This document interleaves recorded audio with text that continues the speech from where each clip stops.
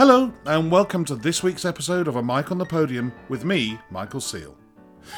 Today, I conduct a conversation with an English conductor who started out as a very successful leader of orchestras and then transitioned into one of the leaders of the historically informed performance movement. Over a long and distinguished career, he conducted all over the world, but is probably best known for being the founder of the Brandenburg Consort and being principal conductor of the Hanover Band. It's a great pleasure to welcome Roy Goodman. Roy, how lovely to see you and to meet you and to speak with you today. How are you? Well, it's great for me. I'm very well and nice to be your guest. Well, what a pleasure it is. I know, because I think you've listened at least to Sir Roger Norrington, episode 100, that you've listened to a few episodes, that I will go right back to the beginning. And two instruments feature greatly in your life: the keyboard, organ or piano, and the violin. And I'm not sure I know which came first and why, and whether you come from musical backgrounds. Tell me about your musical upbringing. I was, I suppose, lucky. It was just very nice for me. Both my parents were professional musicians. My mum lived in Melton Mowbray, where her father was a doctor, and the parish church organist there for 10 years was a young man called Malcolm Sargent. Wow. And that's rather unusual, isn't it? Yeah. So, of course, later, Sir Malcolm Sargent. And my mum was born in his last year as organist there. So, you know, he was made her godfather. Right. And so as I say, in my mum's doctor's father, you know, the doctor's house, as it were, they had soirees, musical soirees. Ooh. And I think that, you know, he was all part of that. So, yeah, he was a lifelong family kind of uncle, if you know what I mean. I met him several times at the Albert Hall and a sort of hero of mine. And actually, just linked with that, in 1966, I'll just jump on just for 1 minute.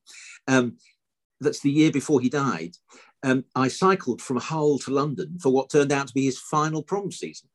And actually, to my great surprise, in his last night's speech, which I thought he was bloody good at doing, really unequalled, he actually named me, you know, because he always used to say, we've had people this year from all over the world. You know, had people from Timbuktu and New Zealand and blah, blah, blah. We even had a young boy cycle all the way from Hull down to the proms. Of course, the proms all laughed. Yes. I got this recorded on radio, and it was his very last speech. Anyway, I was born in Guildford. It was 1951, and just the following year we moved to Hull, to our long-term family home, which was in Hull. I was the third of four kids, so I had two older sisters and a younger brother, and so the sisters, of course, started off before me. My oldest sister played the cello. She was great. She got into the BBC Symphony. Oh, wow. Had a distinguished career. My other sister was a clarinetist, a Thea King pupil, she had quite a few children, and so her career didn't work out in quite the same sort of way. But she still leads, I think, a wind band or something in Hertfordshire where she lives. So she's been, a semi-pro or whatever, clarinetist all of her. And my younger brother left college, and he became the principal horn in the RAF Central Band. So a different kind of music, but a good position, which was great. So all six of us had been or went to the Royal College of Music in London and got our performers ARCM. In fact, we even made up a family sextet. So it's quite nice, because even though my dad was an organist, he could relinquish the organ and play second fiddle, and which was very kind of him, of course. I took that very nicely. But we were 2 years apart, so I guess let's say when we were something like 40, well, all teenagers anyway, 13, 15, 17, 19, something like that, we could form a string quartet, clarinet and horn. Oh. And that seemed unlikely, but it's actually a very nice combination. There's a lovely sextet by John Ireland, which was our party piece. And we had a couple of pieces written for us. John Hedges, who was a lecturer at Hull University, he wrote Anthony Hedges, lecturer at Hull University, and he wrote a piece for us. And we played a few church concerts or marquee concerts in big country houses or whatever, you know, for friends, which was all very nice. Of course, we rowed all the time, so rehearsing was rather like every chamber group does. Yeah. Yeah. Well, because there wasn't really any, as it were, boss, and of course we could do the Mozart clarinet quintets, which we did, and that was a lot of fun, because Jenny, my clarinet sister, was really super. So my mum had previously played with, she was a professional viola player. She played with the Boyd Neal Orchestra for a time in London. Oh, that's a famous name from the past, Boyd Neal. It's great. I had a chance to meet him in Canada once when I was working there, because that's where he moved to. And he was one of the pioneers, really. I think his orchestra started off a lot of the sort of good chamber orchestra playing that they inherited through the various ensembles. But he was quite a pioneer in those days, and I think very enlightened man. So that was a great experience for her. And she was basically a violin and viola peripatetic teacher in Hull. My dad was the organist there. He was organist at Holy Trinity Church. And he was also the city organist in the City Hall. So there's an enormous multi-purpose organ in Hull City Hall, which he sort of sat me at when I was about 7 or something, and I hardly reached the pedals. But he went off and went shopping and just literally left me there. And it was like I was let loose in a sweet shop or something. You know, it was just it's a really nice hall. I've conducted in there a couple of times, and it's a really nice hall. Yeah, and the Hull Phil, is a good organisation. It's one of those halls when it's completely packed. There's not much acoustic left. True. Yeah. That's always a bit sad, because when it's empty and it's got a kind of dancing floor, it's got wooden floor. But when it's empty, it's terrific. But so that's one little reservation. So my dad was organist at both of those places. He was also head of music of the high school in Hull, Kingston High School. So they were both teachers. I mean, my mum was a really great teacher. She dedicated herself to particularly the poorer elements in Hull, there were a lot down near the docks and everything else. And she would give her time for their money and help out when in things or what have you. It's sort of surprising, just looking back on it, that they never involved themselves in teaching us kids. Not at all. They didn't supervise practice or do anything. They didn't have any involvement at all with our progress, which was, with hindsight, I think was a really good thing, because it meant there was never any conflict. There was never any it simply didn't crop up. Basically, they simply arranged for us to have lessons with really good local teachers, and who were generally very, friendly and very receptive to us. And so I suppose when I was about 5, I went down the road to have piano lessons from a friend. She was super. She was very sweet, very gentle, if you know what I mean.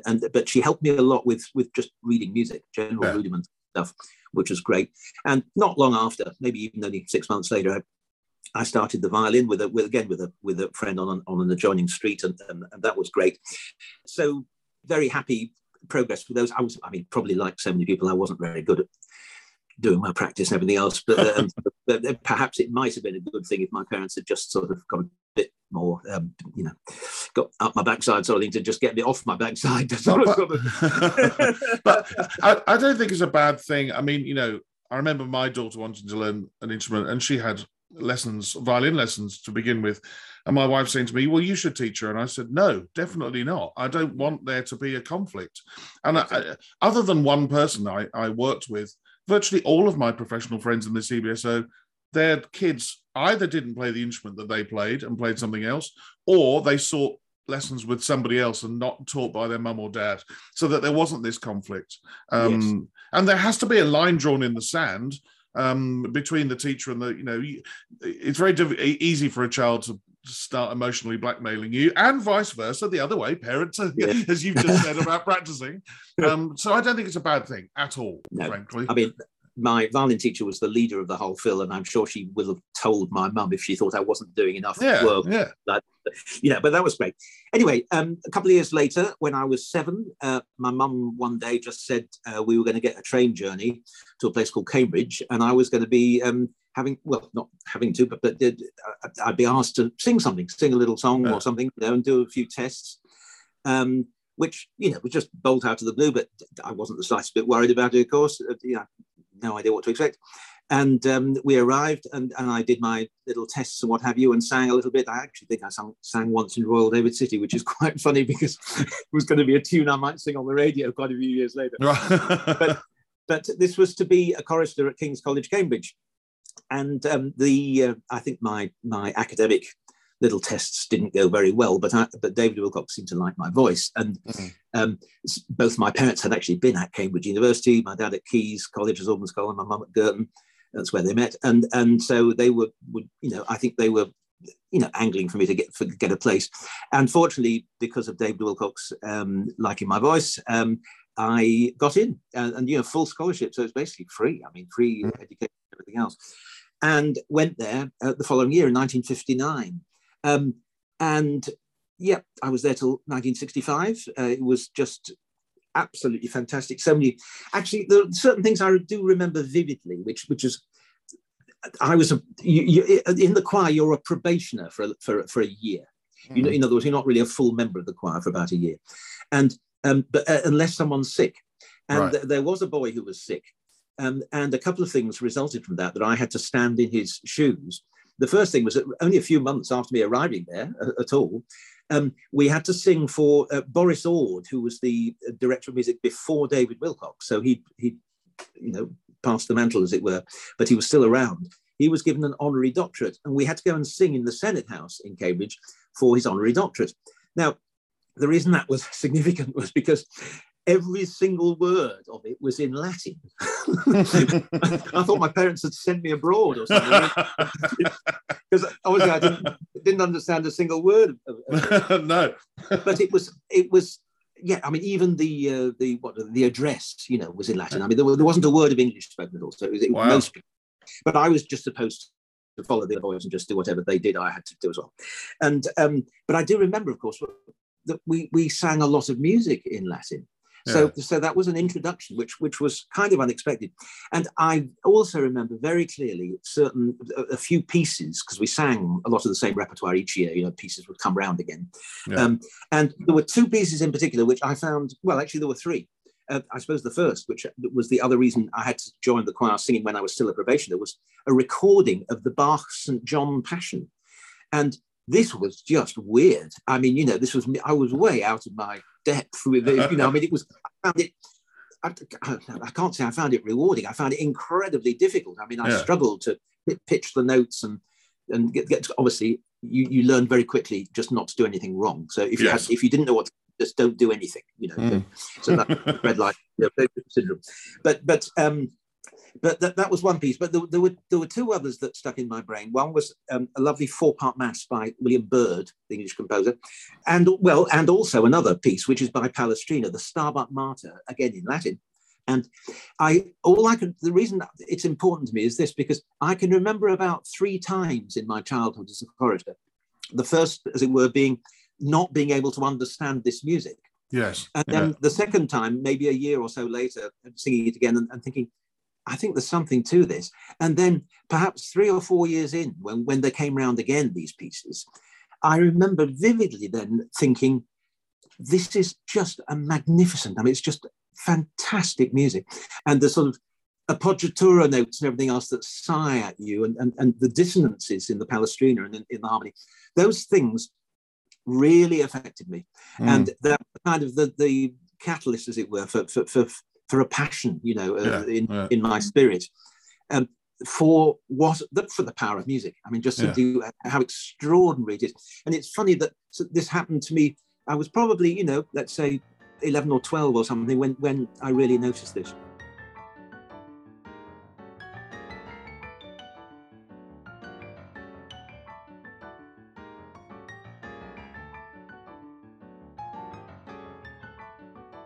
There is, of course, having done my homework, as my dear listeners know that I do, there is, of course, one recording of you that's still very much available to listen to, of you singing as a choir boy, the Allegri Miserere. I know you mentioned, singing once in Royal David City, probably on the radio, but that's the one that stands out, isn't it? How did that come around, and what do you remember of that? I thought you weren't going to mention it. Well, actually, yes, this would have been in 1963 when we actually made the LP it was actually an evensong of Ash Wednesday, and the Miserere was sung at the very end, would have been and was with us, sung at the very end of the service in candlelight and everything else, very extraordinary atmospheric, and is famous really because that it rises up to a high C, which is, stratospheric. But even though I could get to the F above that, actually, the Queen of the Night sort of level, I could get to as a boy, in fact, till I was about 15. But obviously I'd heard that we'd done the piece on each Ash Wednesday. Yes. And so 63, I started in 59. So, I mean, it had been probably 3 years before I sang it. Yeah. When the choir had sung it. So I knew what to expect and what it was. And in fact, we were never coached in these things at all. I mean, it was just assumed, as it were, that we knew the music we had to do. And it was really a funny story, which is completely true. I wrote it for the sleeve notes when it was transferred to CD. And in fact, they made a little EP of it, which was nice. I mean, they wanted to put my picture on the front, but my dad refused, a bit like Ernest Luff, over the wings of a dove, that he recorded with the Temple Church Choir and so on. But in a way, I'm a little bit sad that didn't happen. But we had a rugby match that day. I loved rugby. I mean, actually, one of the joys of being at the choir school was sport. Yeah. Because we did sport every afternoon. And obviously, it was intravenous music, I mean, you just did because you all the time. So we started with a very early choir practice, and we sang services 6 days a week and that kind of thing. So it was just amazing. But the sport was great. And it was quite natural just to run into a rugby match. Fortunately, we wore long trousers because I had grubby knees, muddy knees that day. Miss Aiken, I remember, the matron, she was scolding me but there wasn't time. We had to run on. I was late with one of the other boys, and we sort of ran in, and they were already warming up and sort of singing. I mean, the session had sort of started, which seems very strange to me now, but it didn't seem at all strange at the time. I mean, we just had to be a few minutes late and apologised and took our places. And Dave Wilcox was sort of going down the line with a few boys singing. So it wasn't a pre-planned thing that it was Roy was going to do the solo. Yeah. Goodman, as I was going to sing the solo. David sort of just calmly said, well, Roy, you have a go, and it's a little go, and he said, right, well, come and stand here, and let's take this, and so we did, and so it went, and it was all very natural and easy. And I think David Wilcox assured me, not that I needed assuring, but it was quite an interesting thing that we just did complete takes. We did about 3 complete takes, and then the recording is actually 1 complete take because he thought it was absolutely fine and lovely. And I suppose I've wined and dined on it quite a lot ever since then. I think in a way my kids sort of resented the fact I'm like a one hit wonder, kind of thing. not that that's true at all. My kids don't know about the rest of the stories, but yes, eventually I became very proud of it. I mean, I was embarrassed, I think, as you are as a kid, about being well known for something, as it were. You don't want to stick out from the crowd, but later on, I've very much appreciated it, and not least how much pleasure it's given to people. I had a student on teaching practice once, quite a lot of years later, and he almost, wanted to wash my feet and sort of, because they used to listen to this as part of a seance club that he belonged to, and they'd put this, and when he realized it was me, he'd actually met this was working underneath this person. So dear. But anyway, it was that was really wonderful. I had the other, I guess, I did, while I was a chorister, I did also enjoy. We had a very vivacious teacher called Liz Spurrell, and she taught me there both the violin and the piano. She was a multi-talented lady, which was absolutely great and very encouraging over all sorts of stuff. And I did conduct. We had a senior orchestra and a junior orchestra. Yeah. I mean, it was a real opportunity because I had my hands on a baton, and really was. And I did have a baton.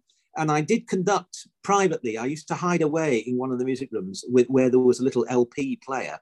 And I had an old LP, an Ace of Clubs thing of I think it was Ruggiero Ricci playing the Beethoven Violin Concerto. And that was my piece. I mean, I made it my piece and this recording. And I would, when I needed to, when you have moments of, I don't know, being sad or needing to do something, bring something out of yourself, I would hide away and put this LP on. And secretly sort of conduct to it, which seems silly now, but it brought me a lot of pleasure. And so it's just nice. I suppose I was trying to imitate my mother's godfather, so Malcolm Sanders. Yeah. I tried to bring that out. I suspect we all start in a similar way. It's not in conducting along to a record or in our car or whatever, until somebody thinks, you think, well, maybe I ought to try it. But I think there's nothing for any of us to be ashamed about conducting along to records when we're young. no. But I did enjoy playing even in the junior orchestra, and that was something that was going to be important to me later in life. And when my time sort of came towards an end at King's, I did actually pass a full scholarship to go to King's School, Canterbury, and my dad took me down there. I know he wanted me to go there, and they were yes, proud of the fact that they had 3 orchestras at the school. And actually, I think quite a lot of it was quite a good breeding ground, if you like, for conductors and what have you at King's School, Canterbury. Yeah, I've interviewed a few on here. Yeah, right. Well, it was. I mean, it was a very musical school. But I knew that being a chorister had not been exactly normal, and I had an overriding desire to go back where my 2 sisters and brother were back home, because that's where they were in Hull, and be, as it were, what I thought might be normal. This was very strange at King's because I was the only boy in the school, not just in the choir, but in the school, 120 kids or whatever, to go to a state school when they left. And the headmaster was not entirely happy about that, obviously. He wanted me to go to public school, and where, he knew my dad it was on his side, as it were, and sort of, told me that, he didn't ever want me to come back and regret the decision I was making. But fortunately, I was allowed to be a big part of the decision. And that would have changed my life, because I would have had to have signed at King's Canterbury to stay on till I was 18. And as it turned out, I left secondary education when I was 17 to go to the Royal College of Music. And I know that if I'd gone to King's Canterbury, that I would have gone on to university. And I think my in other words, not music college. And I think my whole life could have been very different. But also it's quite a nice thing that when I got back to Hull, I could play in 3 orchestras. That's what Canterbury was boasting. Canterbury said, we've got 3 orchestras you can play in. And I said, well, look, I've got 3 in Yorkshire. So it was the Hull Youth Orchestra, the East Riding of Yorkshire Youth Orchestra, which was fantastic. I mean, that was not a million miles off wasn't as regimented, but like the National Youth Orchestra, which I also did play in. Yeah. And the Hull Junior Philharmonic. So there were 3 of those. And yes, I mentioned the NYO. I got in for a year or 2 with them, and I remember playing under Rudolf Schwarz. Oh, a name from CBSO past. Yes. I was told all about him by my older colleagues. A disability of some sort, but it wasn't a disability, Roy. He was tortured and brutally treated by the Nazis. God. And I think because he was a very good pianist, but what I'd heard was that they'd broken his arms or affected his shoulders, so that he conducted in this particularly, you remember this way, almost like he was cradling a baby in front of him. Yes. I was told, with one up, these arms crossed. I mean, this may sound strange, but I mean, it was actually endearing, because you sort of felt for him very much. And I remember the repertoire. We did Shostakovich 10. We did the Bartok Concerto for Orchestra. Yeah. And I, of course, I thought both of those pieces were just amazing, just absolutely amazing, which was great. So we did those a bit on tour. But back at school, at Hull Grammar School, there was something very unusual, and that was that there was no music teacher.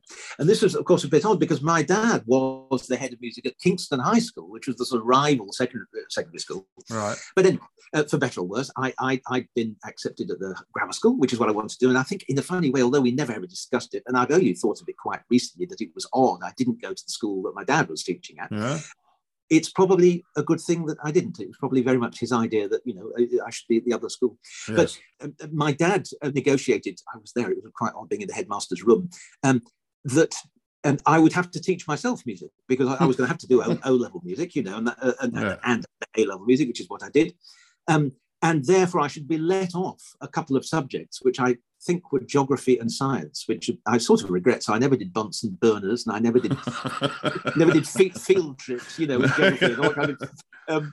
So unfortunately, I mean, it does seem a bit mad now. But anyway, it meant I could use that time to prepare for assembly, because we had assembly every morning at school, and I was asked, I don't think it was my idea, but anyway, to prepare 10 minutes or so of music, which I on an LP, which I put on in the hall, on the LP player in the hall, and choose a hymn and play the grand piano to accompany it and everything. So, this is starting at 14, 15, something like that. I was in charge of doing those things, a great responsibility.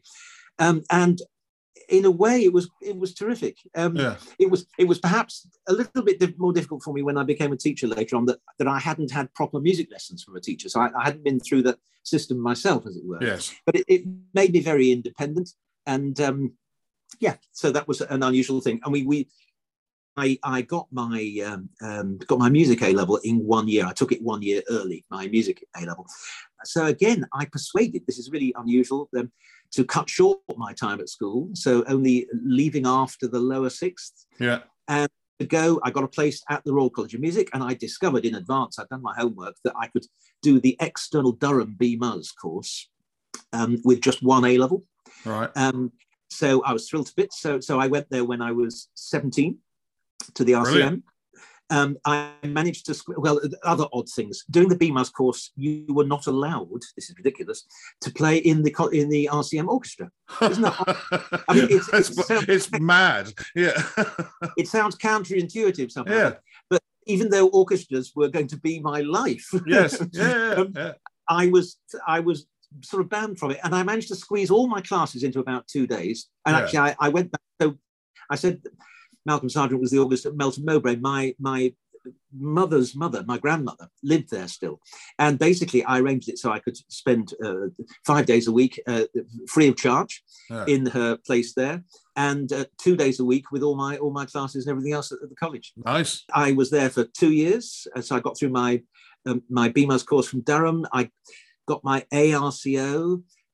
I thought, because my parents were teachers, I thought the most likely thing was that I was going to have to teach at some stage in my life. Yes. And I knew, because my mum, rather late in life, but she'd been forced to do something that wasn't necessary at the beginning of her career, and that was to take a kind of dip ed, a sort of certificate of education or something, because they changed the rules and regulations. I knew I should take something. So I was going to do a 1 year teacher's training course, which I did in Reading. And in fact, I settled in Reading for about 30 odd years. But the problem was this: my ARCO was not accepted as a high enough diploma for my course. So at the very last minute, I discovered that I was going to have to get my FRCO, which is a really tough exam. I mean, you have a 3-hour fugue paper, you have to do sight reading in 4 different clefs.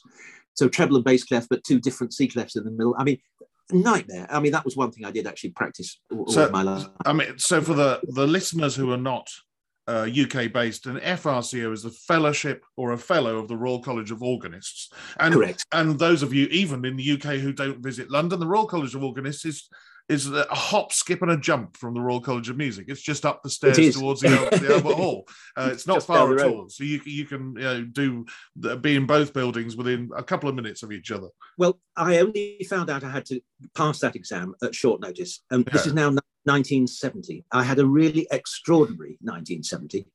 In that 1 year, I got my FRCO, which was great.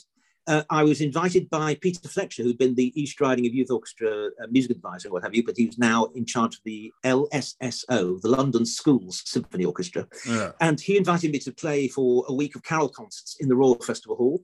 And actually, likewise, I played, I think, for the Pines of Rome in Maida Vale Studios. I played the organ part in Respighi's Pines of Rome. Wow. With the London School Symphony Orchestra, as it were, but in Maida Vale Studios. That was fun. I was invited by my dad's organ teacher, so George Thornton Ball, an Australian organist. He was on tour in Australia, went off for a month, and 4 students from the college were invited to take a week each. So I did one of those, which was nice. I also played the Mendelssohn Violin Concerto, soloist. So this is still 1970 with the South Buckinghamshire Chamber Orchestra. And I got married. Wow. All of that happened in 1970. And my marriage was great because I had, as my best man, I had Richard Hickox. Oh. Now, he'd become a great friend because while I was at the Royal College, he was organ scholar at Queen's College in Cambridge, and he was conductor at the Arts Theatre in Cambridge of the GNS Society, Gilbert and Sullivan. Yeah. And there was a postcard up in the Royal College I saw one day, asking, they were looking for a leader of this orchestra, just for the season, for the Gilbert and Sullivan scene. And actually, for 2 years, I think I did the full season with Richard Hickox in the Arts Theatre, and that's where we first met. And it turned out that his girlfriend and my then girlfriend. They were both at school together in High Wycombe, which is close to where Richard Hickox used to live, and he had a festival there in Woburn and so on and so forth before he started his own orchestra. But it was the City of London Symphonia he had as well, and I played with them. But because of that tie-up with my girlfriend being his girlfriend's best friend, he was an obvious person to choose as my best man. Happy days.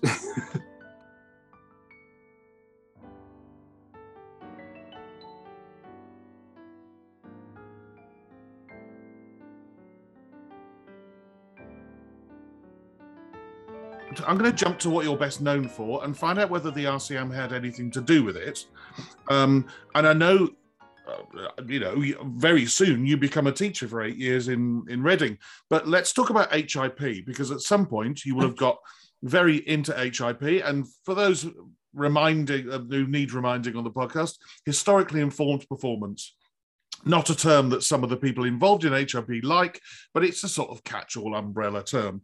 When did you become interested in it, and why? And this is long before you started the Brandenburg Consort. But yeah, I'm just interested when it first popped into your head. Right. Well, it was exactly at this kind of time. So we've just been talking 1970, when I left the Royal College of Music. During my time there, I was in touch with several friends who were students in Amsterdam and in Vienna. Yes. And because there were a few hubs that were sort of starting. There were about 4 places where you could get them. Well, only 4 places really. One was in Basel.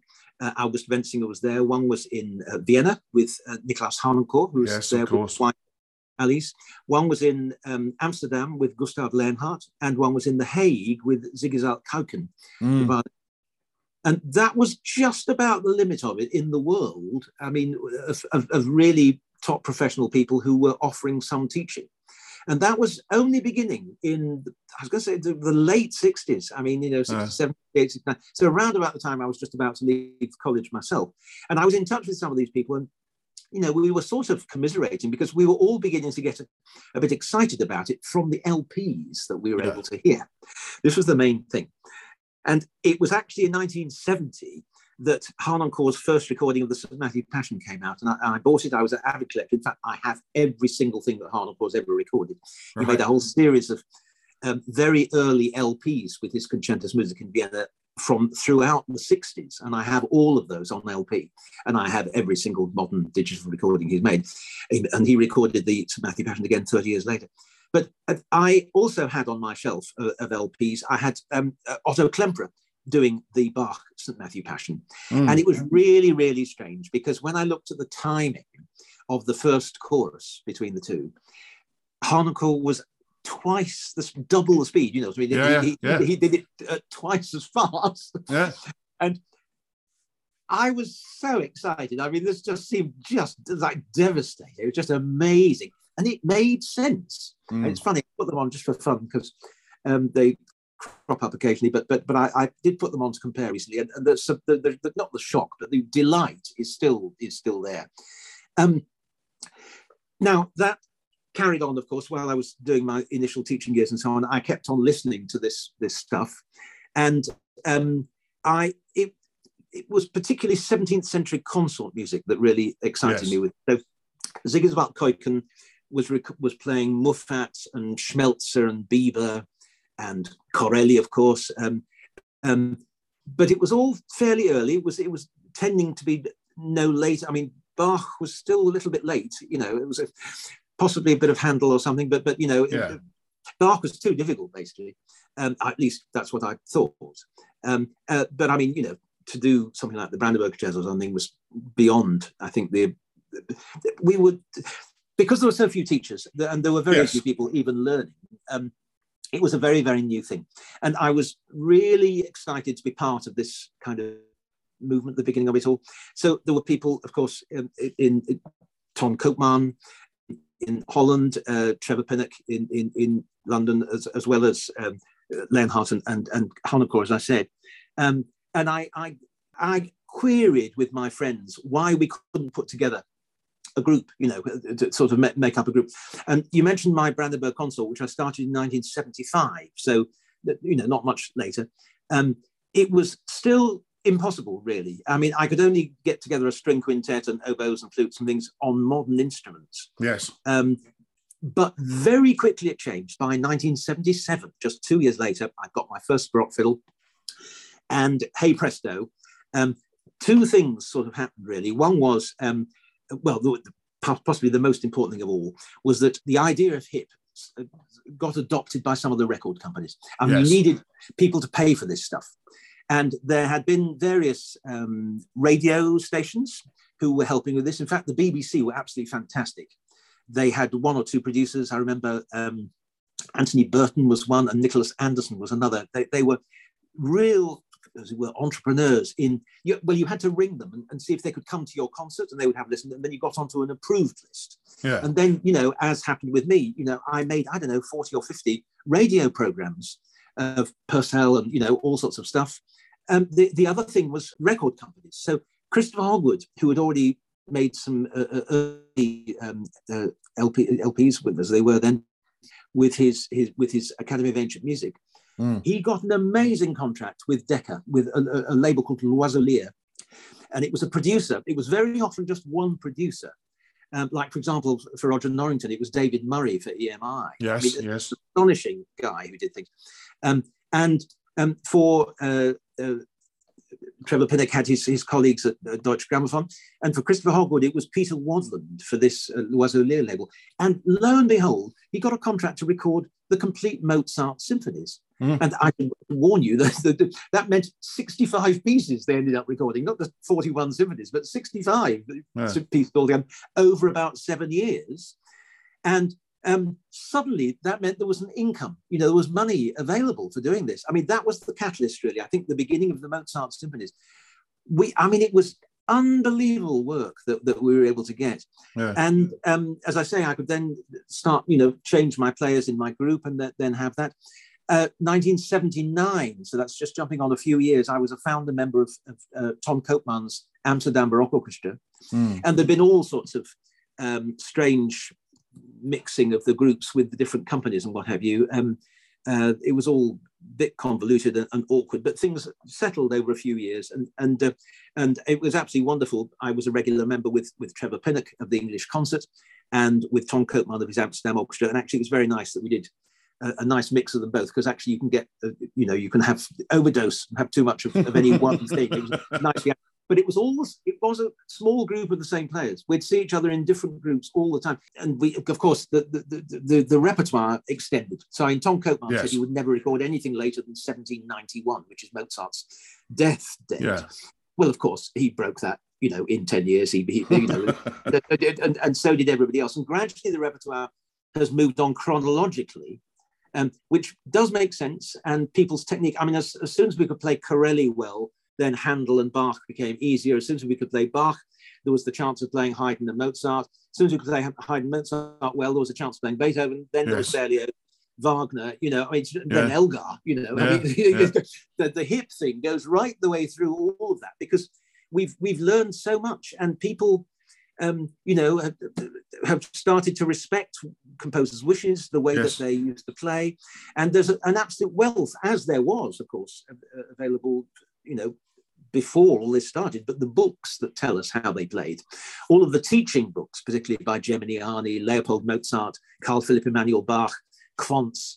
There's an astonishing, simple range of books, a lot of which were translated into English, and wonderful pedagogues like Harnoncourt, who were very generous with sharing their information and their source material and everything else, and encouraging people to play in something. And which was just fantastic. So the hip thing just completely infected me, and it's in a way been one of the most important things I've been trying to motivate people with for my entire working life, because it's meant more to me than anything, really. And despite all the struggles, we did have struggles. The Academy of Ancient Music struggled with competing with the academies from Art in the Fields, and there was some bad blood for quite a lot of years. And people were saying that the old instrument players weren't good enough to play, which may have been true, of course, for a period of time. But eventually the standards got equivalent and high. Yeah. And I think myself, I think I didn't realise I belittled quite a bit of the work we did. And with hindsight now, I realise that actually, I mean, the trailblazing stuff that Roger Norrington did, and people like Sir Charles McGarris, really Yes. conductors, both of whom were mentors of mine and people who I still respect hugely. It became kosher, it became very accepted. And it was, okay, the public may have been divided 50-50, but at least 50, half of them loved it. But exactly that. That's very true. We basically never looked back. I remember when Tom Koopman's orchestra started in 1979, we were paid £100 a day. Now that's a lot of money in 1979. It was like feeling a millionaire. And so it lined the pockets, for a lot of us for a long time out. And I know, it was the 80s in particular was a fantastic,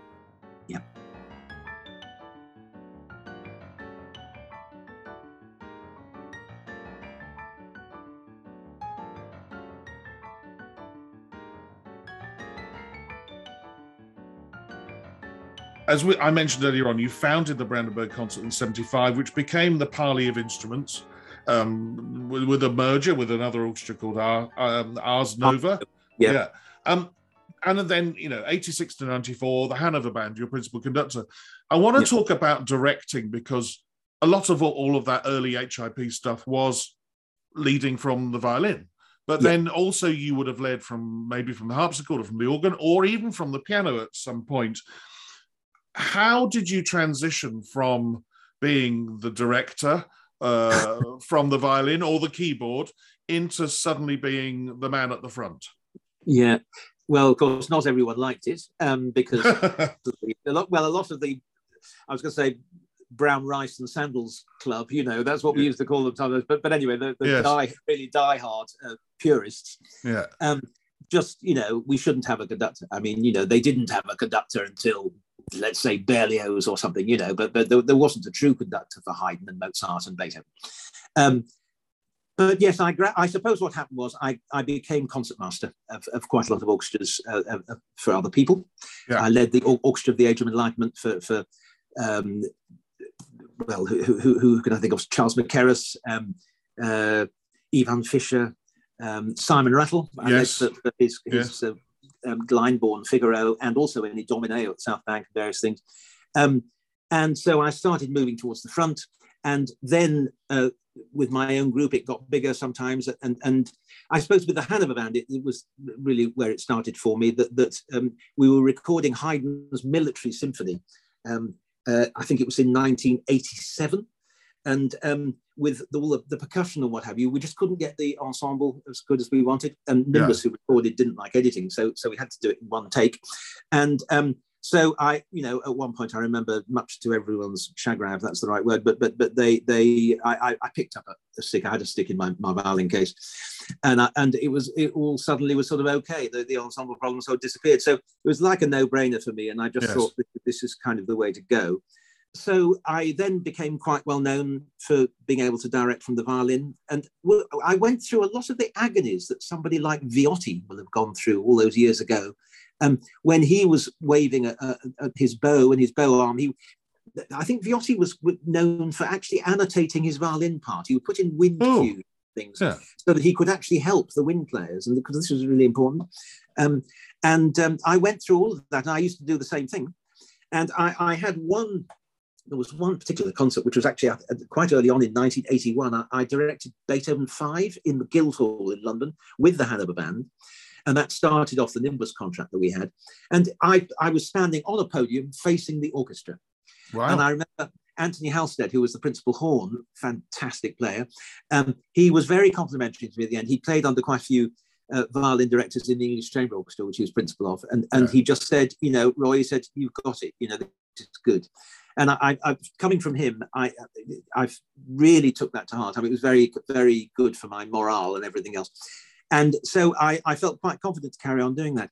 Now, there were times when, of course, when we had bigger orchestras and so on, when in fact direction from a keyboard was much more sensible. Yes.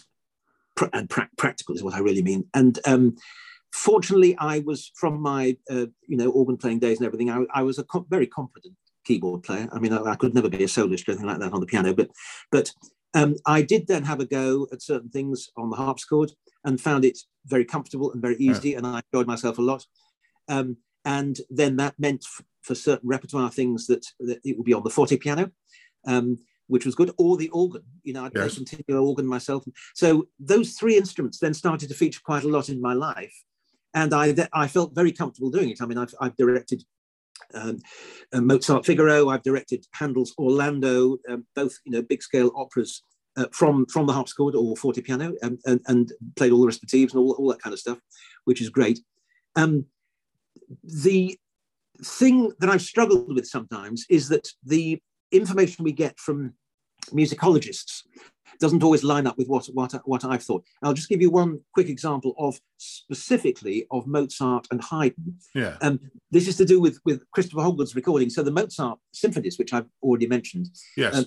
Chris had a guy called Neil Zaslaw as the musicologist.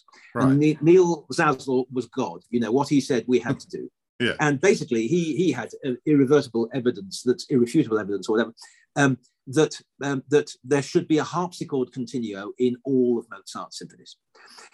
Well, that was wonderful. That was not normal practice everywhere, but it gradually, developed like that. And that is now the accepted, base point, that you do have a continuo harpsichord throughout Mozart.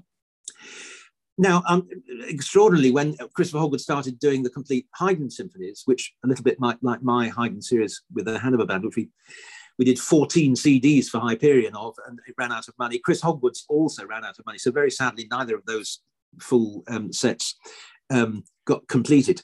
But he then had Chris Hogwood had instead of Neil Zaslaw, he had James Webster, another professor, American, as the God figure, the oracle, the oracle, yes. And he basically said that Haydn did not have harpsichord or keyboard continuo in his symphonies, but I've gone through all his arguments, and they just don't hold any water to me. Yeah. But unfortunately, the world at large and the critics and everyone else thought that he was absolutely right, and I haven't yet had a chance to fully present my case. I did do a little symposium in Oxford for Andrew Parrott a few years ago when I sort of laid my case out, but I haven't managed to put it in print yet, and I hope I will one day. But it struck me as very odd because we absolutely know the history of Haydn directing from a lovely Broadwood piano for all of his London symphonies. So this is in the late 1790s and what have you. This is what happened. Now, I've got a lovely book about the Broadwood Piano Company, and they list from their accounts the days when the horse and carriage was booked to take the fortepiano to the Hanover Square Room. Wow. And they coincide exactly with all the known first performances of Haydn's London symphonies. Yes. And so we know that's absolutely for sure. Now, one of James Webster's arguments is that there are no figures in the bass part. Well, look, for God's sake, Haydn was playing. He wouldn't need figures in order to play. He wrote the bloody thing. That's exactly what I've said many times. Yeah. There are many other arguments like that really are a little bit silly. There is just one place in Symphony number 98, near the very end of the final movement, where there are some arpeggios. 98 is a symphony in B flat, where there are B flat arpeggios written in a high tessitura for the piano part. Now, to my absolute astonishment, even somebody like Nicolas Harnoncourt, when he recorded them with the Concertgebouw Orchestra, he made a lovely complete cycle of the London symphonies, as did Colin Davis also with the Concertgebouw. But Colin Davis used a harpsichord just for those arpeggios. And Harnoncourt, for some reason, had a Model D Steinway tucked away at the back of the orchestra, which doesn't play a single note except for those arpeggios, those bits, which is ridiculous. Yes. So far, to my knowledge, there's only one complete set of the Haydn London symphonies which has a forte piano playing throughout, as it should, which is Roger Norrington, but it's with his Stuttgart Symphony Orchestra, Radio Symphony Orchestra. Yes. Yeah. And I got in touch with his lady who played it, and we've had long discussions about it. It's slightly distantly balanced, and it was absolutely not a Broadwood. I remember Roger telling me, how on earth are we going to get a Broadwood piano, 1799 Broadwood piano in Stuttgart, he said, which is fair enough. But Christopher Hogwood did record, I think, one or two of the London symphonies from a Broadwood forte piano, and I have done exactly the same. Yeah. And it's just magic as far as I'm concerned. I mean, the forte piano really does work well. We know that he uses it in those, and I cannot understand why. The reason we know that the harpsichord in Esterhazy, where Haydn worked in his early years, was burnt. It burnt down with the opera house. Right. But apparently he did use the harpsichord in the opera stuff. And it's very, very odd that Giovanni Antonini, who's now directing a complete Haydn series himself at the moment, has categorically said that he is not using a piano. So I'm very curious to know what happens when he gets to the London Symphonies, how that's going to work out. But he admits that they were used in the opera house. And it's very odd because he's already recorded some music that was for the opera house in which he does not use a keyboard. So his argument's already gone down the plug hole. But I do find a lot of it sounds like music -1 to me. Yeah, yeah. So, I mean, it can go much further. And I've had a lot of pleasure trying to convince people. I've lost the battle sometimes along the way, but yeah. but I'm hoping still to, well, before I kick my clogs, to put this in more in writing so that I can leave. So you should. Yeah, so you should. I mean, going on, your period with the Hanover Band, and now you're starting to conduct. You're working across the world. Yeah. You feature quite a lot in opera and ballet, which is something you probably, as you said, you played for Rattles Glyndebourne, but opera and ballet is a big part of your life. How much did you enjoy the tempo change, things taking 6 weeks rather than 6 days, or even occasionally 6 hours? You know what the UK music scene's like. How was that tempo change for you, and how much did you enjoy it? I found it difficult in both cases. I found both opera and ballet difficult in different ways. And I mean, I suppose opera, in its basic form, opera is like accompanying a soloist, So yes. the singers are your soloist and you're accompanying. So it's a bit like doing concertos. So there's a sort of connection there. I suppose various starting points. One is language. Yes. So I'm an absolute fan of Handel's operas. All of Handel's operas are in Italian. Mm. And there are, I don't know, over 50 Italian operas by Handel, which are fantastic pieces. Now, I will freely admit that they do work incredibly. The music is so powerful, and yes. the vocal lines are just breathtakingly emotional and virtuosic and quite extraordinary. And so I'm a real fan of the Handel Italian operas. But they do work very well in sort of semi-staged performances. Mm. Possibly, actually, for me, even better, because then everyone can be honest about the emotions they're singing about, and the music shines. Whenever I've done or been assisted somebody in in a concert performance as an opera, people say, "Oh, the music! You can hear the music so much better when you're not distracted by and scenery and staging." Yeah, the music is simply fabulous. I mean, it really does come on its own. So I suppose there were two things difficulties. One was I used to go for coaching in Italian, for each opera, because I was very particular about the colour of vowel sounds from the singers. I wanted to be able to criticise them about that. The problems, yes, I suppose, of I've never had an opera singer sing in front of my beat. They're always behind.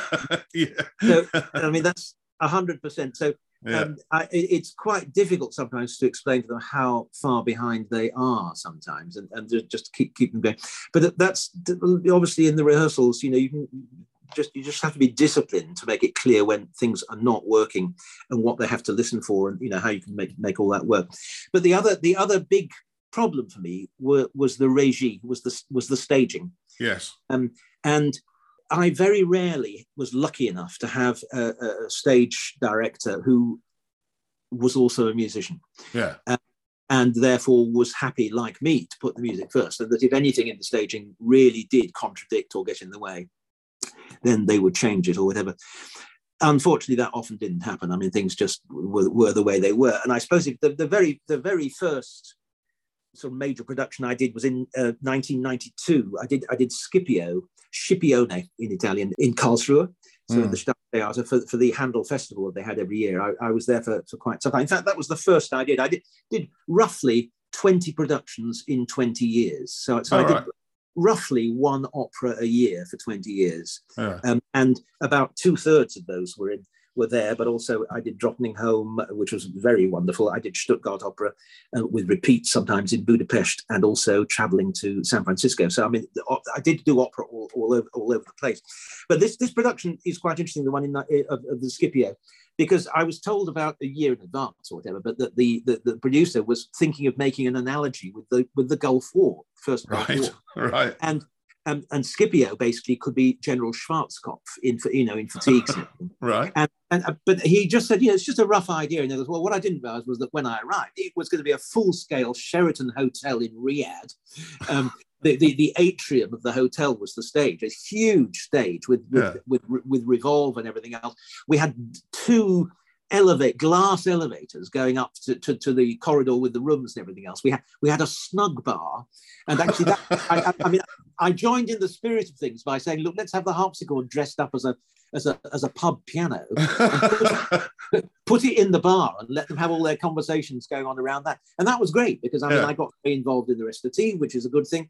There was a briefing room. There were places for them doing interviews and everything else. It was extraordinary, but it really was the Gulf War. Yeah. And of course, there were certain things like the rushing around the hotel that they were having to do while they were singing became unmanageable. And I put down, which was easy because the singers, of course, complained as well. That kind of worked, and it was exciting. And the next year one worked as well. But there was a case, maybe I was going to say it was about 10 years later. I was in Stuttgart doing another Handel opera, Alcina. And this Alcina is set on a magical island. The set for this, and I didn't have much discussion about it beforehand because it was a production that had already happened. So whereas the Tamerlano one was a new production, it was set in a dismal, dark room for the whole evening. And there was a kind of cutout in the middle near the back that looked as though it was somewhere where a picture might have hung. And what it was that people could walk across behind the stage, and you'd see their silhouette and their outline. And this was providing a kind of subtext to the opera throughout. That how on earth the public were meant to understand any of what was not being said in the text of the opera. Yes. With the 2 guys who were the stage directors, they twisted everything. So, you're singing you're happy because you're sad. You're singing you're sad because you're happy. They twisted all the emotions around.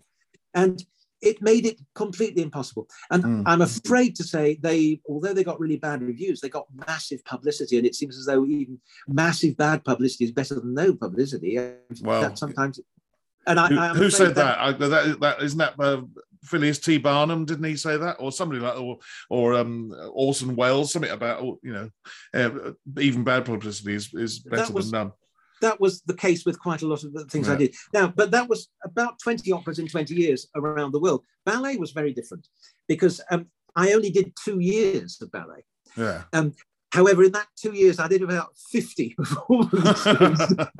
And this was a real baptism of fire because ballet is a completely different story, really, because at least in the opera, generally speaking, I got good reviews for how we'd managed the music. We at least performed the music honestly and to the best of our ability, despite the staging. Yes. But with ballet, you can't do that because, ballet is just a fixed product. Once the steps have been made, even though you have a good regie choreographer. I was actually incredibly lucky because almost all the ballets I did had been staged by Georges Balanchine. Oh, well, there you are. Yeah. He was a really qualified musician. And I have to say, it was great that meant that, generally speaking, the tempi could be done really accurate, really well. Yes. They were because I'd been to the ballet a few times and watched a few things, and I thought, God, you wouldn't do it like that in the concert hall and stuff. No. And there is this difficulty that, it's very hard for me to say to a ballet dancer that I can absolutely enjoy Prokofiev's Romeo and Juliet in the concert hall, and I actually don't need the dancing. Well, they would almost say the opposite. In fact, that they have to have the steps and everything else. It would be fine if it's just a piano duet or something accompanying them, but for me, it's chalk and cheese, and it doesn't really work. The most scary thing of all, is that basic things like, when am I supposed to start as a conductor? How do I? Yes. What cues have I got? This was really something I didn't know about at all, and of course I felt very stupid. The way they count, they have counts. So that when they're rehearsing in the studio, they might have a place where they do the 6/7 or the 3/8 or something, you know. Yes. And you have to know what that means. And the counting has nothing to do with the beats in the bar or the phrase or anything else. It is purely their steps for that thing. 1, 2, 5, and 6, and 7, 8, 9, and 10. You know, and they're calling this out all the time. You know, to get themselves to sort of get it all right. That's just another world, and I never sort of entirely, you know, fully got to grips with that. And I suppose the last thing, which is perhaps the most important, is that the sad fact is that you are a jukebox. Yes. You simply can't escape from the fact that, okay, you may be multicast, you may have 3 sets of principal dancers or principal pairs or whatever for one ballet, or for different ones on a triple bill night or something like that, so that they can, you know, you can manage multiple performances. But and they may do things at slightly different tempi, which is quite complicated. But just the fact that, you know, you have to try and hit it on the nail. I mean, I did quite often actually have a little thing on the side of my desk for a metronome. Yeah. And I quite often took in a silent little box that would tell me whether I was spot on what we'd agreed or not. Yeah. Occasionally, that was really important to do for my own sanity. Because you know, you do something slightly too slow or slightly too fast, or you'd miss a jump or a leap or something. And they would mistime something and blame it on you, and they would say, "Oh, you were twice too fast or twice too slow," which was ludicrous. Of course, rubbish. Yeah. Yes, but you know, and it might just have been just they were having a bad night, or you know, whatever. But yes, it was. Yeah, the joke, of course, you'd go in before each show and say, you know, how would you like it tonight? Too fast or too slow? Because those are the two choices, really. But yes, it is a little bit soul destroying, I have to say. I didn't get a lot of musical satisfaction out of it. But yes, as I said, the Balanchine things were extraordinary. And I did a modern ballet. We did an extraordinary version of the whole of Don Giovanni, or most of it, which was choreographed by the music written by Rob Zoudam, a Dutch composer. Right. And that morphed a lot of the original Mozart music, but into something very strange. That was because I was involved from the very start, the inception of that. So I related to it much more because I didn't been involved in the very beginnings. But I did find ballet difficult.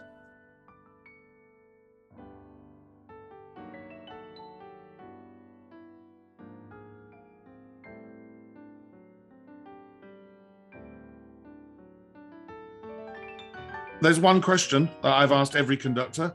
You don't have to do this anymore because you don't have to mark up any scores unless you do it as a hobby. I don't think you do. I think I know what some of your hobbies are. But when you had to learn a new score, what was your system? Did you use a piano? Did you start at the beginning and work your way through? And because I've asked everybody else, and I'm always fascinated to know how everybody does it, were you a scribbler in of things, coloured pens and pencils, highlighters, or were you one of these geniuses who literally preferred the blank page? So how did you go about it, Roy? Well, I would generally, in an ideal situation, I would generally, at least a year in advance, I would immerse myself in a lot of recordings. I'd listen to the piece, and I'd listen. It's great listening, you know, in the car or in the kitchen or whatever it is. Not necessarily serious listening, because I often hear more things when I'm not actually concentrating with a score in front of me. Yes. Which is, you know, because I really am listening more acutely, and when I'm score reading, I tend to be actually reading the score. But yes, I was a massive scribbler. I confess. Nobody taught me how to do it. I mean, obviously I've seen the other people's scores occasionally and seen their blue, you know, crayon and stuff and blue and black crayon or whatever it might be. But I did develop a system early on because I decided, well, first of all, I used to bow the parts, of course. So I used to do a lot of part marking for the orchestra. I was not a believer that you could show everything. Well, you can't show whether you want an up bow or a down bow with your baton. But I thought it was just a bit far-fetched that you should be able to, you know, explain everything from your right wrist or whatever. So I used to bow all the parts, and I had bowed for the complete symphonic stuff, you know, from Handel, to Dvorak, probably. I had sets of a lot of the symphonies and everything of mine, which was great, and that saved some of the headaches and time wasting in else. But in my own scores, the first thing would be, and I'm sure this is the case for most people, the ones I've heard discuss this with, but I would have to divide the score up into the phrase lengths and everything else. Yes.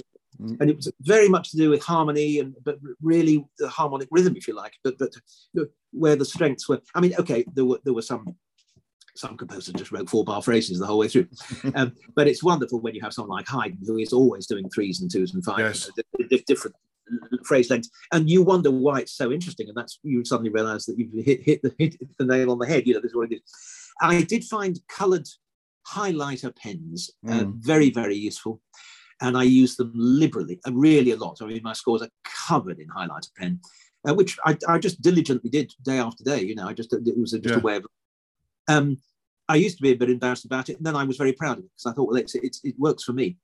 So colours, I had yellow, which was for the most common thing, and that's dynamics. Yeah. So dynamics went in yellow, and there was masses and masses and masses of yellow. So I could never miss a dynamic, and I realised that if there were anomalies and something hadn't been printed in the score or something, I would notice it because it wasn't in yellow. So yellow was for dynamics. Then I had a kind of reddy pink colour, which was for instructions. And basically instructions either for me or for the players. So something like Col Legno, would be an instruction, and that would be in red. And so I would know, yes, you've got to do something here. Yes. Like this. Green highlighter was for speed, anything to do with speed.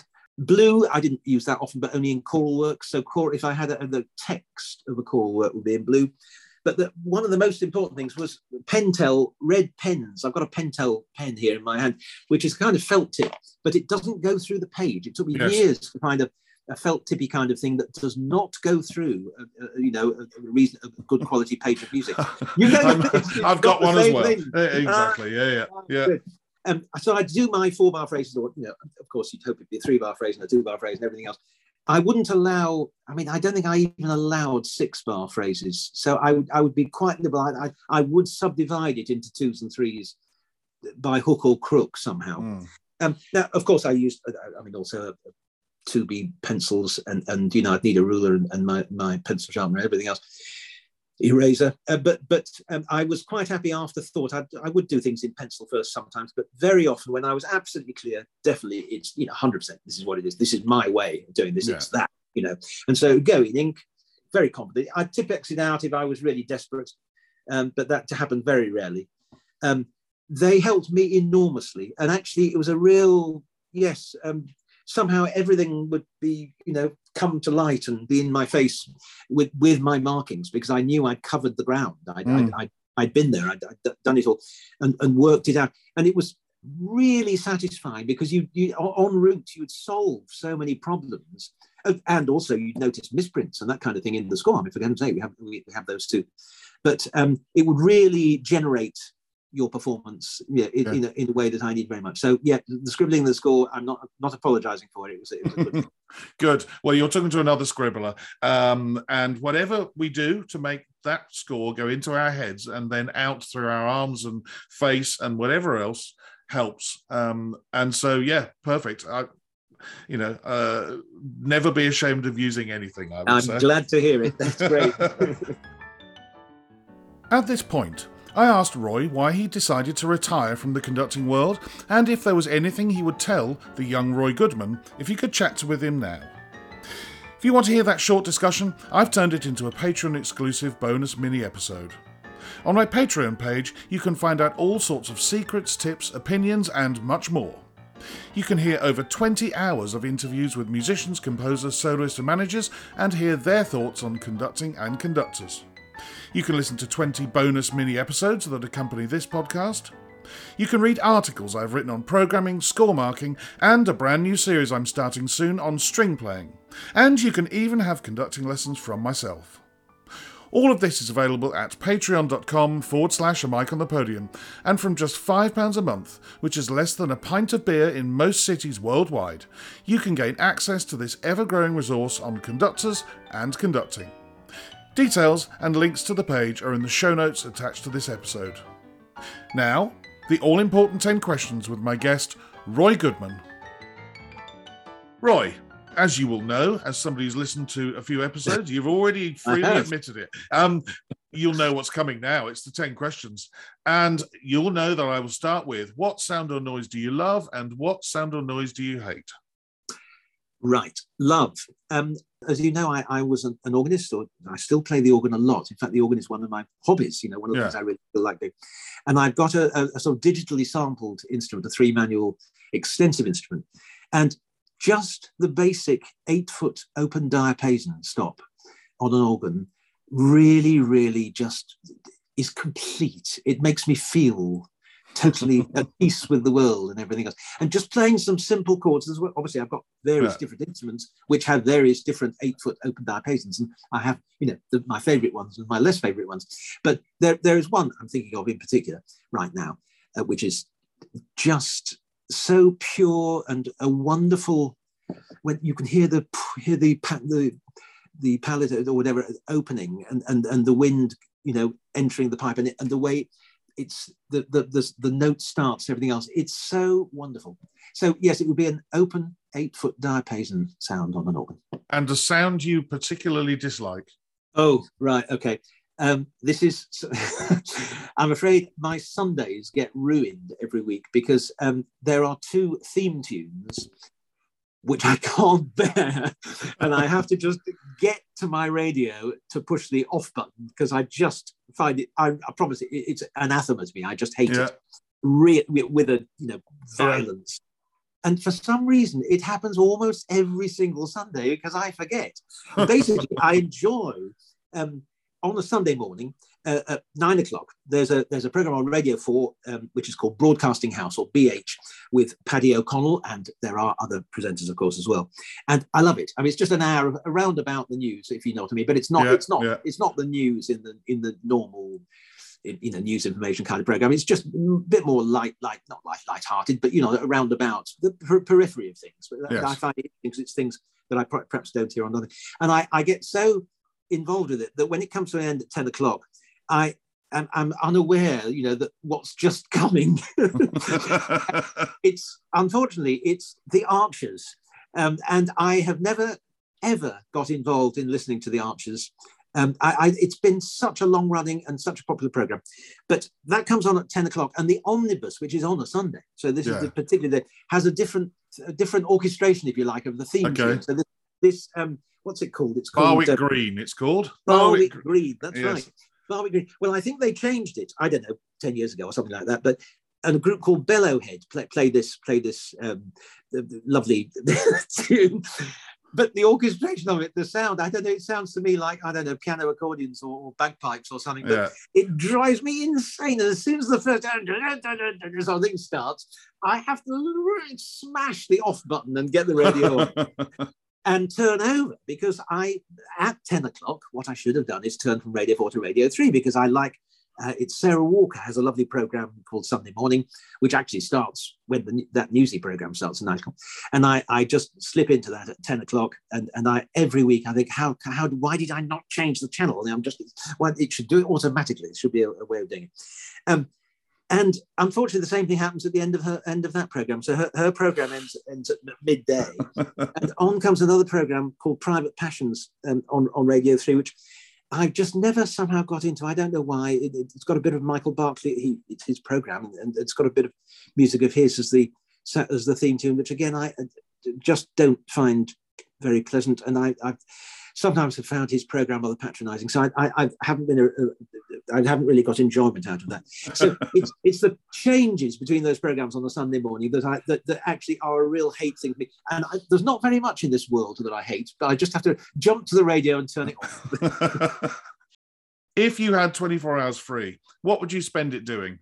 My favourite thing is climbing a mountain. It's Helvellyn in the Lake District, which I first climbed when I was probably about 4 or 5 or something as a kid, and I've climbed many, many times since. So to have 24 hours climbing up to the Tarn and across Striding Edge and then Swirral Edge to come down of Helvellyn and seeing the views of Ullswater and everything below, it's just breathtaking. So that'd be my favourite 24 hours. Can you name your favourite conductor or conductors of yesteryear? I'll give you 3. Go on, tell them straight off. So Toscanini would be one. Yes. Carlos Kleiber would be another, and Nicolaus Harnoncourt would be the third. And I think all 3 of them in my life, the way, my listening habits and everything, they've greatly influenced me. Toscanini, I found amazing. I've got his complete RCA recordings in a big box. And it's astonishing. Tempo is such an important thing. Drive, drive for a conductor. And he seems to hit the right tempo for so much of the mainstream repertoire. And wonderful clarity of articulation and everything else. I just found his recordings as a whole just incredibly exciting. Carlos Kleiber, deep thinker, just an extraordinary man. Maybe we can't hear him in so much repertoire because he didn't sort of make so many studio recordings and all that kind of stuff, which is sad. But I remember two things particularly, and one is his performances of Der Freischütz, one of his calling cards, and just seeing him in the pit, that is just belief and passion and everything to the nth degree. I mean, just absolutely astonishing commitment. And when he's rehearsing, there's some lovely rehearsal tapes, him trying to, a bit like I was with my hip stuff, and him trying to get the players to play his language, and what part of this don't you understand? You'd always say something like that to the Vienna Phil, yes, which is amazing. And then, of course, there are those very sad films about his later years, and again, his frustration. I think he seriously lived through a lot of the kind of frustration that I've experienced myself, and I really feel for him. I mean, because at least I'm still happy and living to tell the tale. But I had a very soft spot for. Well, very important thing for feelings about him. Harnoncourt, massively important. 1970, this Matthew Passion, absolutely changing the world. And throughout his life, he was a trailblazer. I mean, just astonishing. And the most important thing for me about him is you cannot ignore him. Nobody should ignore him, because he always has something very important to say. You can agree or disagree. You can do that with anybody. But Harnoncourt is, I think, unique in this respect, that you really should not, at your peril, ignore what he has to say and how he tries to do things. And generally speaking, you will also therefore learn from the things that you do disagree with, because you'll then have a good reason for it, because he's presented his case very well. So that's those three. Terrific. Well, two of your three I chose as my two in episode 50. No. So yeah, Kleiber and Harnoncourt. So let's find. Yes, exactly. Let's find out whether your favourite current conductors also agree with me. Well, okay, I'll give you all three straight away, just so that clears the decks. The first would be Yannick Nézet-Séguin. Yes. And second would be Susanna Melki. Yeah. And the third would be François Xavier Roth. Oh. I'll give you my reasons, really. Yannick, when I was conducting for many years the Manitoba Chamber Orchestra, Winnipeg, who were all members of the Winnipeg Symphony Orchestra, we used to have guests. So I was only out there for, I don't know, eight concerts a year or something like that. But we had a couple of guests, 2 or 3 each year. He was invited by popular demand when he was very young. And being a local lad, as it were, Canadian, it's a small country. I know my players really loved him being a visitor. So I then suggested after a year or two, I said, look, if you like him so much, why don't you book him for every year, for 1 or 2 concerts or whatever, which they did. And that's all in the past. But I was just astonished then at his progress and listening to his recordings. He worked with a very difficult orchestra in Holland, which I conducted quite a lot, which is the Rotterdam Philharmonic. I mean, they're a very wonderful and powerful orchestra. They had Gergiev, of course, for quite some time. So they've had some quite hard taskmasters. Yannick got them to play sweetly and beautifully. And I think he put a real motivation back to get the best out of the music with them. So I'm very impressed. And to see, he's at the Met and so on and so forth. He has made complete recordings of all of the Mendelssohn and Schumann symphonies for Deutsche Grammophon, and they're lovely. So, that's mainstream stuff. And he's up there. He's up there with Harnoncourt, which is terrific. Susanna Melki. I only was listening to a recording of hers with the Helsinki Philharmonic very recently and realized that she's been with them recording the complete works of Bartok. I was listening to the Bartok Concerto for Orchestra, which I played in the National Youth Orchestra and know it very well. And my breath was taken away. I thought it was just fantastic. And she's recording all of the Bartok works and much more besides. And she is just one example of about 40 or so female conductors who I've latched onto in the last year. I started making a list, and it is breathtakingly wonderful. It's a breath of fresh air Yeah. to realize we've got over this hump now, that you actually shouldn't have to say female conductor. I mean, obviously No. they are just a conductor, but they happen to be female, and there have been very few of them in the past. So thank heavens there are now such a high number of high quality ones to choose from, which is great. And I use her as an example. And Francois Xavier wrote, it's very simple. He follows my hit example, and only he's taken it to the nth degree with the repertoire. I was saying how we progressed through the repertoire. I got as far as Dvorak and stuff, and actually I did get as far as Elgar in certain circumstances. But here we have the Rite of Spring at the Proms and stuff, and now lots of Debussy and particularly sort of French repertoire and so on, played on period instruments, of the time. But my God, it's good. I think I heard Ravel recently. I mean, it's just wonderful, and it justifies all the reasons why we all joined this club of trying to use period instruments and use historically informed performance. And he's doing it. I mean, he's got an orchestra in Frankfurt, I think now, so he's working with various other orchestras apart from Les Siècles, which is the main one which I've heard, and I think he's just doing a pioneering job. Fantastic.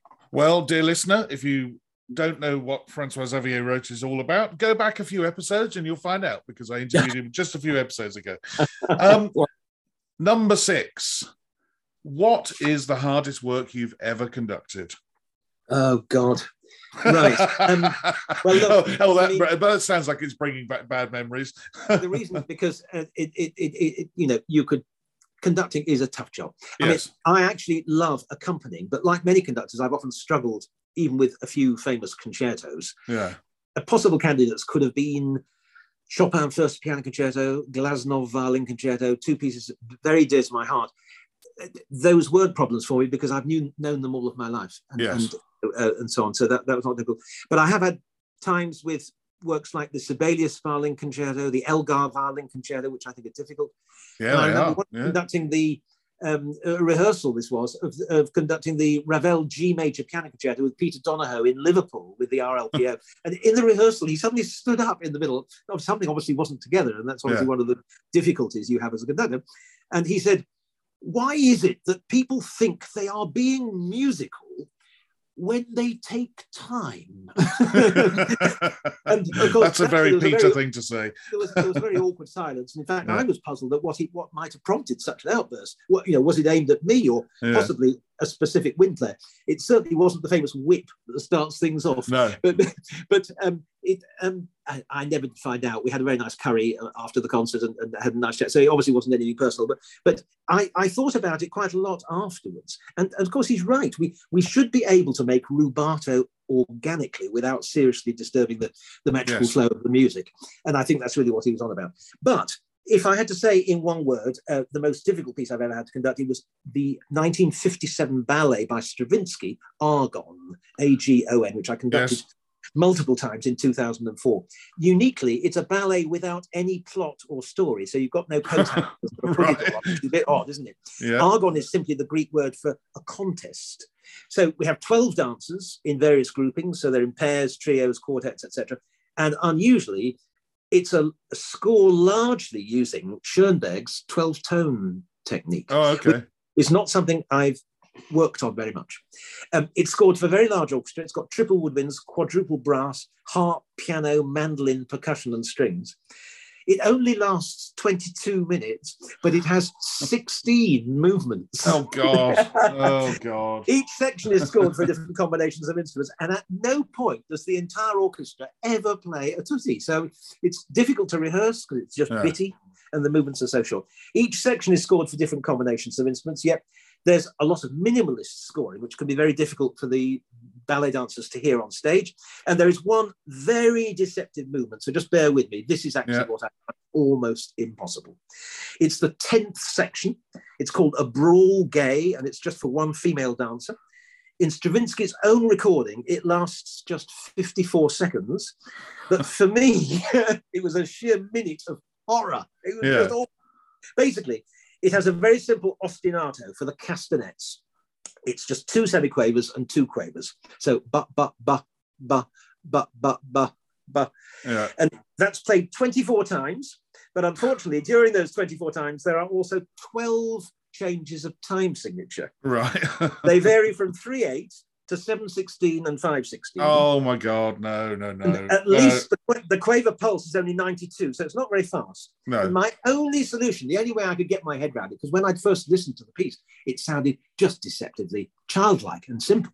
Yes. And it's absolutely the opposite. The only way I could get my head around it, or to get it worked out, was I had to silently count rhythmic semiquavers. Yes. So but about that speed in my head, in appropriate multiples of 2s and 3s, and giving to the orchestra either 2 or 3 beats in every bar, with the castanets ignoring me. In other words, once, because the castanets play their 4 clicks alone, solo. The first bar is just but of the castanets.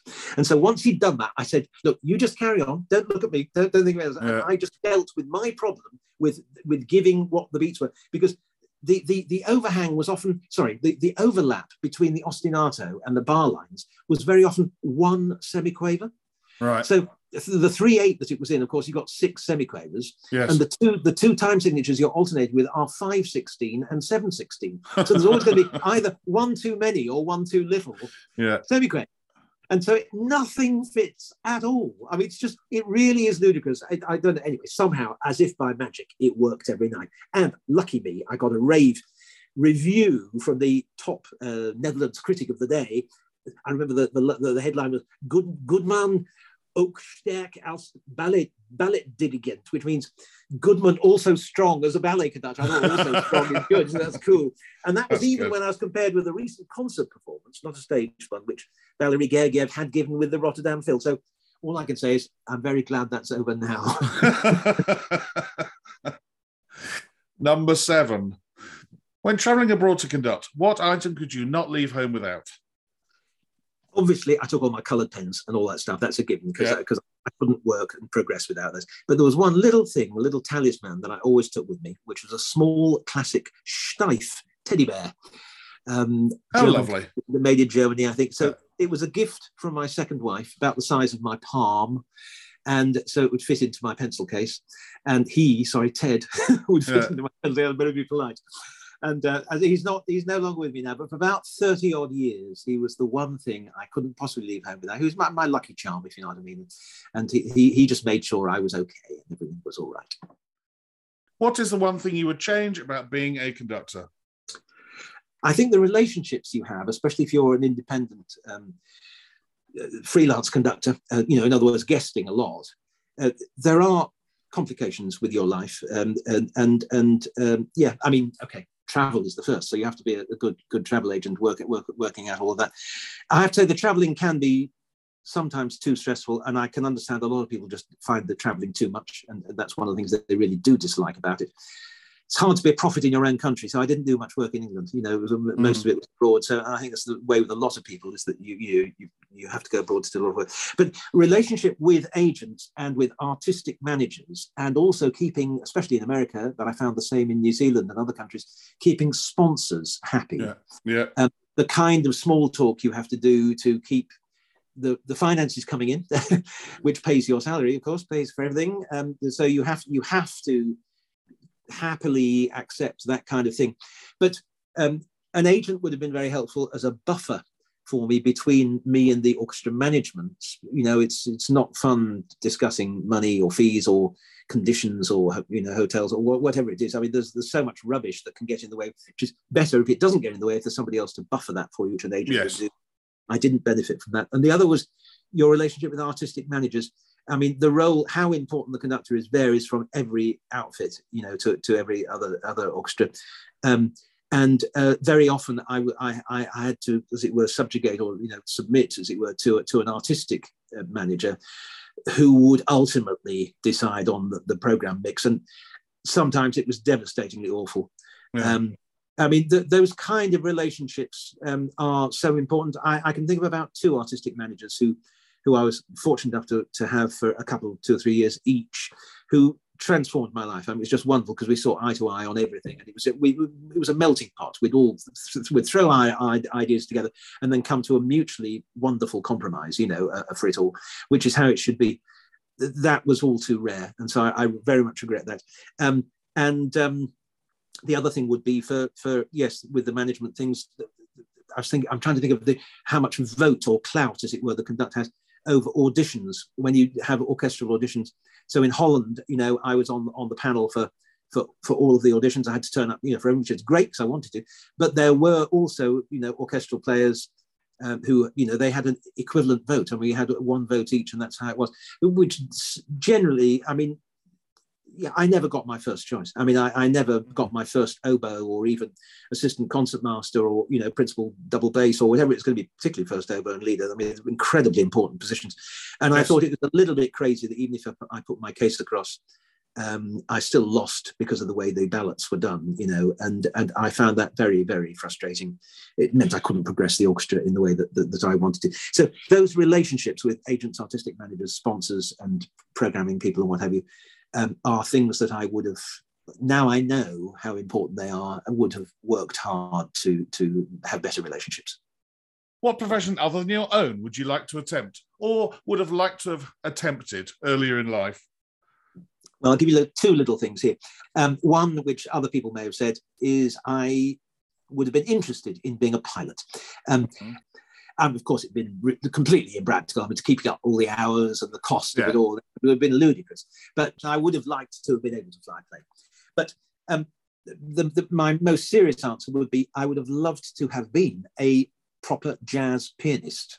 I've always dabbled in different species, as it were, of keyboard music, from harpsichord to piano to organ and everything else, and loved it very much. I grew up in the days of the Dudley Moore piano trio, really, and was a massive Oscar Peterson fan.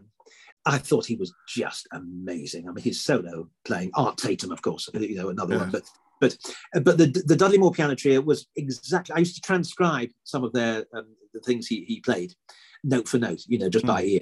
And occasionally I could get a bass player or even record a bass line myself and then play the two hands, the piano part on my own.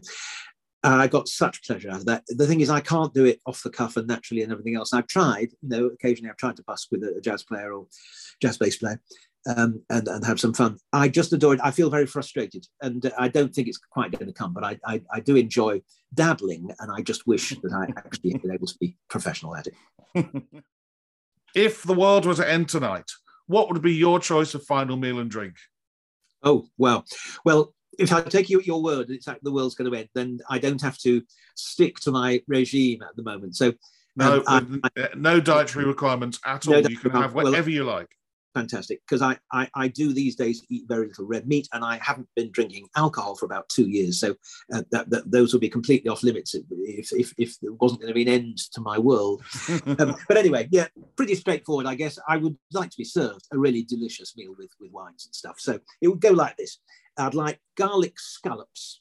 Oh, nice. I've had them in a lovely the Galleon Inn in Foy, where I have sailed my boat quite a lot, and they do them beautifully there. So garlic scallops with, I think, a nice Marlborough Sauvignon Blanc, a nice New Zealand white wine. Very apparently, nice. I only discovered it when I was conducting in New Zealand quite a lot of years ago, but it's apparently very common out there, but I'd never heard of it, and I thought it was the most amazing white wine I'd ever had. Main course, I would have a rack of Welsh lamb. I do love lamb, slow cooked lamb or whatever. But anyway, a nice rack of lamb with roasted vegetables.